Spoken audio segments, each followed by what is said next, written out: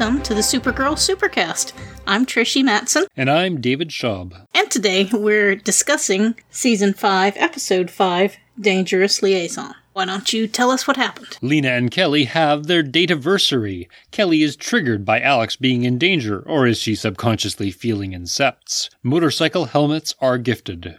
Leviathan makes a move. Andrea launches her contact lens-based Second Life clone. Kara tells Alex and John about William, but not Nia, because secrets. Luckily, the DEO isn't much of a secret, as everyone visits. After painful scenes with the captured airbender and spiders, we learn about Riproar, who is obviously William's dead friend. Riproar steals parts for a fusion gun to heat up Antarctica, creating a big wave and a water geyser. Nia does something to save the America's Pacific coastline, and Kara and John save coastal cities by flying in circles. This strange Leviathan plot isn't Andrea's, but she is involved.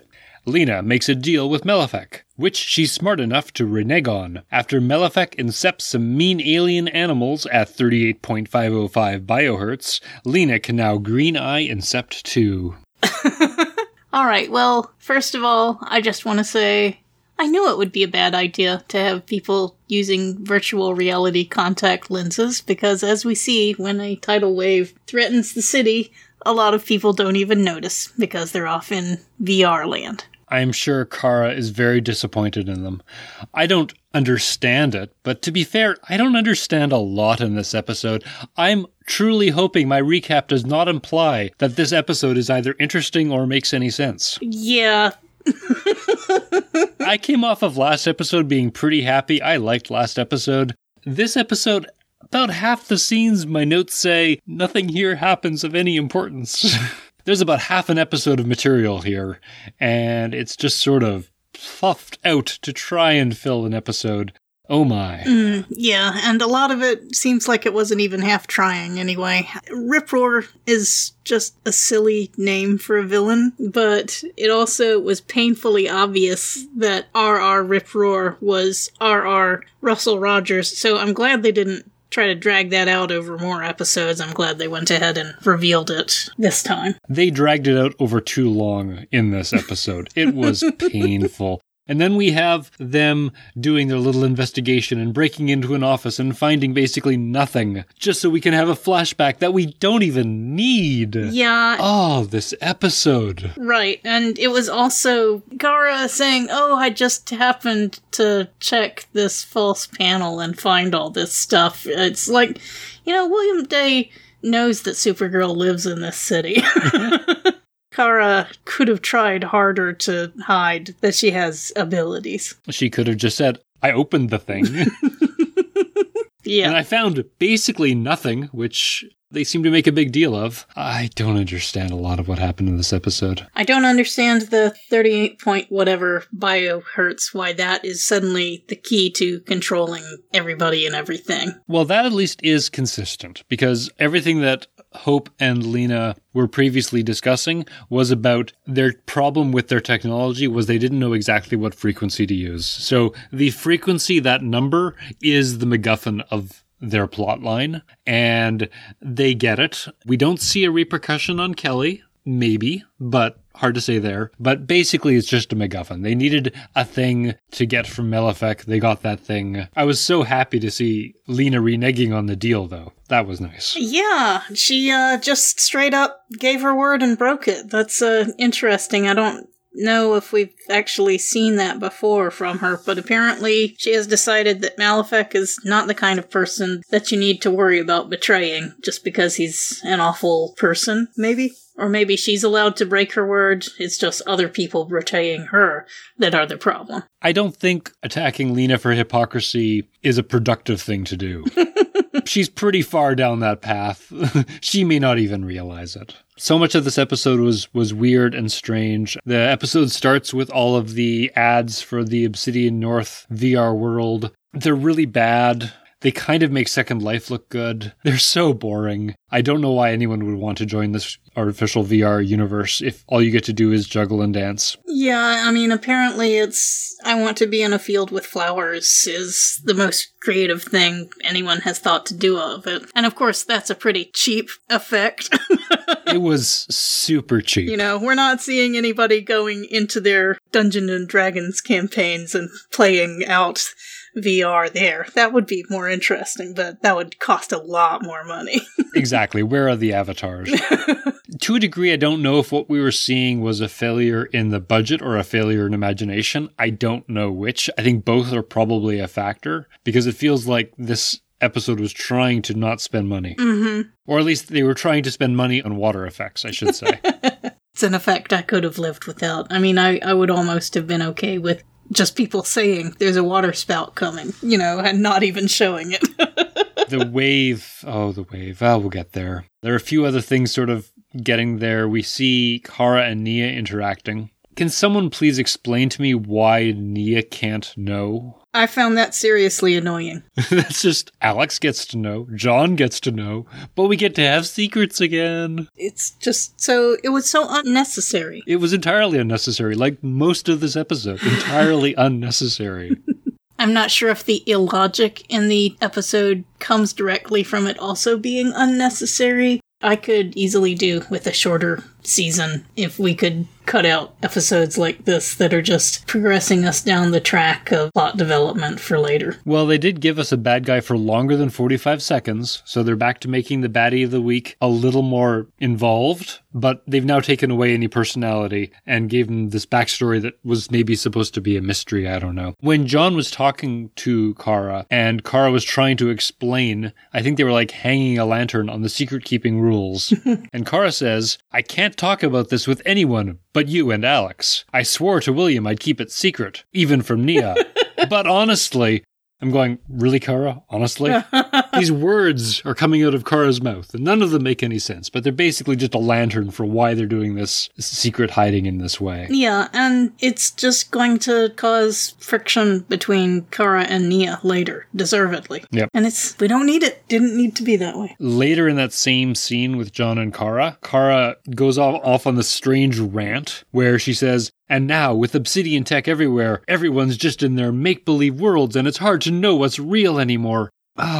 So heavy-handed and not even sensical. It's implying that Kara's having difficulty recognizing reality because other people are in VR. Everything about that scene with Kara and John annoyed me. And then John gives sort of the most painfully trite and unhelpful answer imaginable. I don't even remember what it was. It was too boring. Yeah, I'm afraid a lot of this episode was boring and did not stick very well in my mind. I've been rereading my notes trying to figure out what to say about the episode. And it's not really not working out too well. It just kind of bounces off. A surprisingly small amount of things happened. Because then we finally get them all going into the DEO, and for some unknown reason, they bring an international reporter into the DEO. And yeah, sure, sign the NDA, fine. And then they go and they have a couple of these interviews with the baddies of the week, the spider and the airbender named Breathtaker. I'll give them stupid names. It is a comic book show. But the interviews are so hard to watch. There was one thing that I liked in this episode, and that was when Kelly saw Alex risking her life during the tidal wave episode and got a bit freaked out by that. And then she was crying in the bathroom, and she says that she almost saw Alex die, and her fiancé died fighting on the front lines, and this brought all of that back, and she has a feeling of dread that she can't shake, which may or may not be just her being intelligent about the situation they're in, or it may be connected to her new sort of powers of being linked to Malefic. But anyway, Nia basically offers her friendship to Kelly, and they agree to have lunch. And I liked that little moment. I like when people on the show who are not Supergirl connect with each other and talk about things.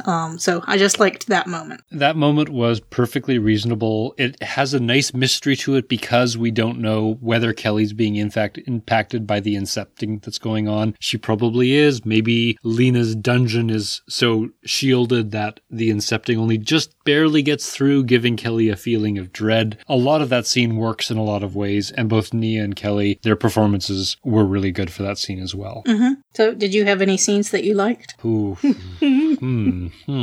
I like two things. I liked the idea that Kara's taken down by something that's basically giving her too much sun energy. Mm-hmm. Therefore, she's overloaded by it to a degree. He gets a lucky shot on Supergirl, and the weapon is powerful enough that it sort of overflows her body with heat and solar energy, and it therefore knocks her out. And I think that worked really well. My favorite line was between Alex and Brainy when they were trying to figure out where the wave was going to damage. And Alex asks, "What part of the Pacific coast?" Brainy says, "All of it."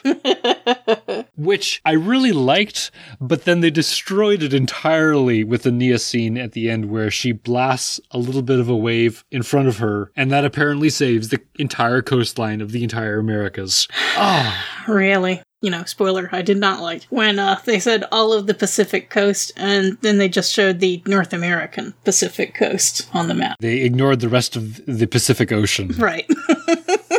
There's a lot of other countries there, and Australia would have probably gotten hit first. Maybe it was targeted a little bit, but yeah, the show does tend to be a little focused on its target audience as to what things affect who. Mm-hmm. I also was interested a little bit by the William Day thing. We see him tearing into Andrea about, Russell is dead because of you, what's going on? And then, it's very quickly shown that this is just his daydream, but he wants to confront Andrea. And Kara talks him down, saying that, she was patient about Lex Luthor and that worked out all right. But then later in another conversation, she says, I almost waited too long with Lex Luthor and I don't want to repeat that mistake. So it's a little inconsistent. There really isn't a lot connecting Andrea, and I think they're both maybe so biased because she's just so horrible as a boss. They just need something to actually connect it, because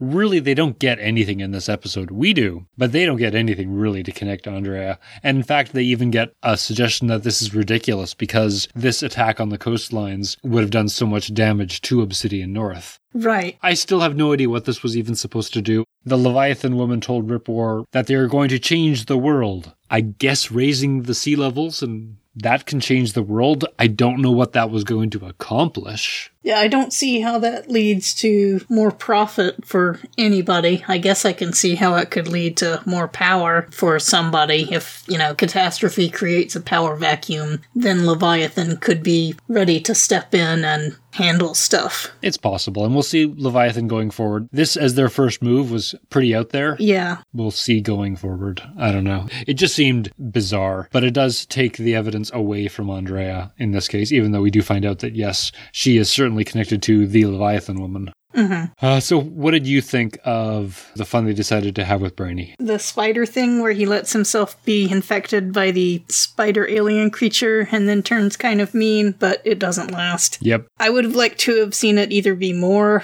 or not at all. It seemed like a weird kind of half-hearted takeover of him, and then they just kind of shrugged it off. I agree. It is both too much and too little, like a lot of this episode. And also, it really, like so many things, wasn't necessary. They could have gotten everything from Breathtaker. They didn't need to have this conversation anyway. I thought at first when they were discussing the idea that he was going to pretend to be a bro assassin, like they've used for him in some other interrogations where he pretends to be one of the baddies. And it was hard to see how he could make that convincing, and then they ended up not going in that direction after all. But it did give me a pleasant memory. I kind of was amused by Brainy having a polygraph filter to stop parts of his brain from lying.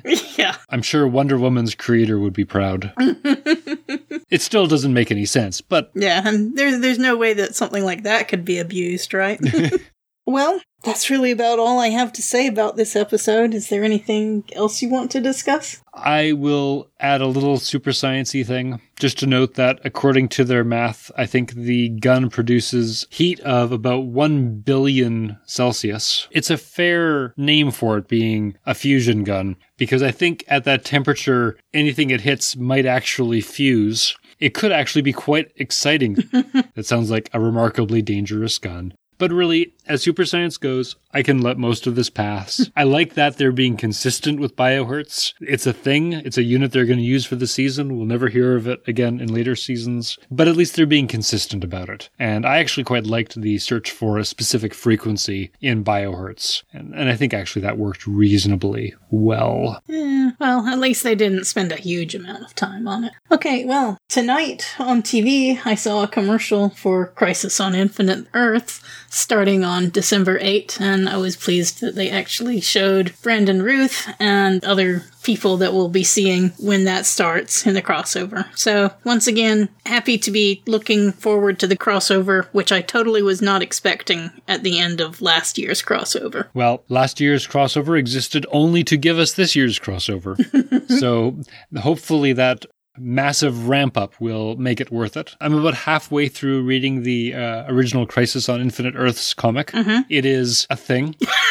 I will be sure to finish it before the 9th episode, which is when, of course, we get all of the crossover episodes. Mm-hmm. So we are most of the way there. So there's 3 to go, and then we'll have the crossover, I think. I also have hope for it. I think it will actually help that they have, as it were, a moderately small cast versus what they tried to do in the comic. Mm-hmm. It could work reasonably well. I really don't quite know what the world is going to look like afterwards. The benefit of these crossover events, beyond just being a massive marketing campaign, which seems appropriate for this show, they are also a means of resetting and changing the universe. Mm-hmm. Historically, of course, it was used to chop all the DC universes down to just one universe, and we currently are in 2 universes, maybe 3. Black Lightning really doesn't quite feel the same as the rest of the Arrowverse. So it'll be interesting to see how much they change beyond just ending Arrow. Yep. And I am hoping that episode 5 will be just a blip and that we'll get back on track with some better episodes soon. We do now have a new actor, which I'm assuming we will continue to see for Malefic, which was nice to see. Hopefully this one sticks and we don't just change the actor for Malefic every single episode. It would be nice to get some consistency there. I don't know. I kind of see an attraction in having a whole lot of actors get to do a one-day part for Malefic, but it takes a while for actors to warm up to parts sometimes. Until next time, I'd like to thank the Incomparable Network for hosting us. I'd like to thank you for another good conversation. A little shorter than usual, but that's just how the episode shook down. We gave this episode as much as it was worth. I look forward to another one being better. That's right. Thank you. And of course, I would like to thank you, the listeners. If you would like to continue the conversation with us about maybe not this episode, but anything else in this season, or your thoughts about the future, we're on Twitter at SG Supercast, and we're on the Incomparable Members Slack channel. Thanks again, and we'll talk to you next time. Bye-bye.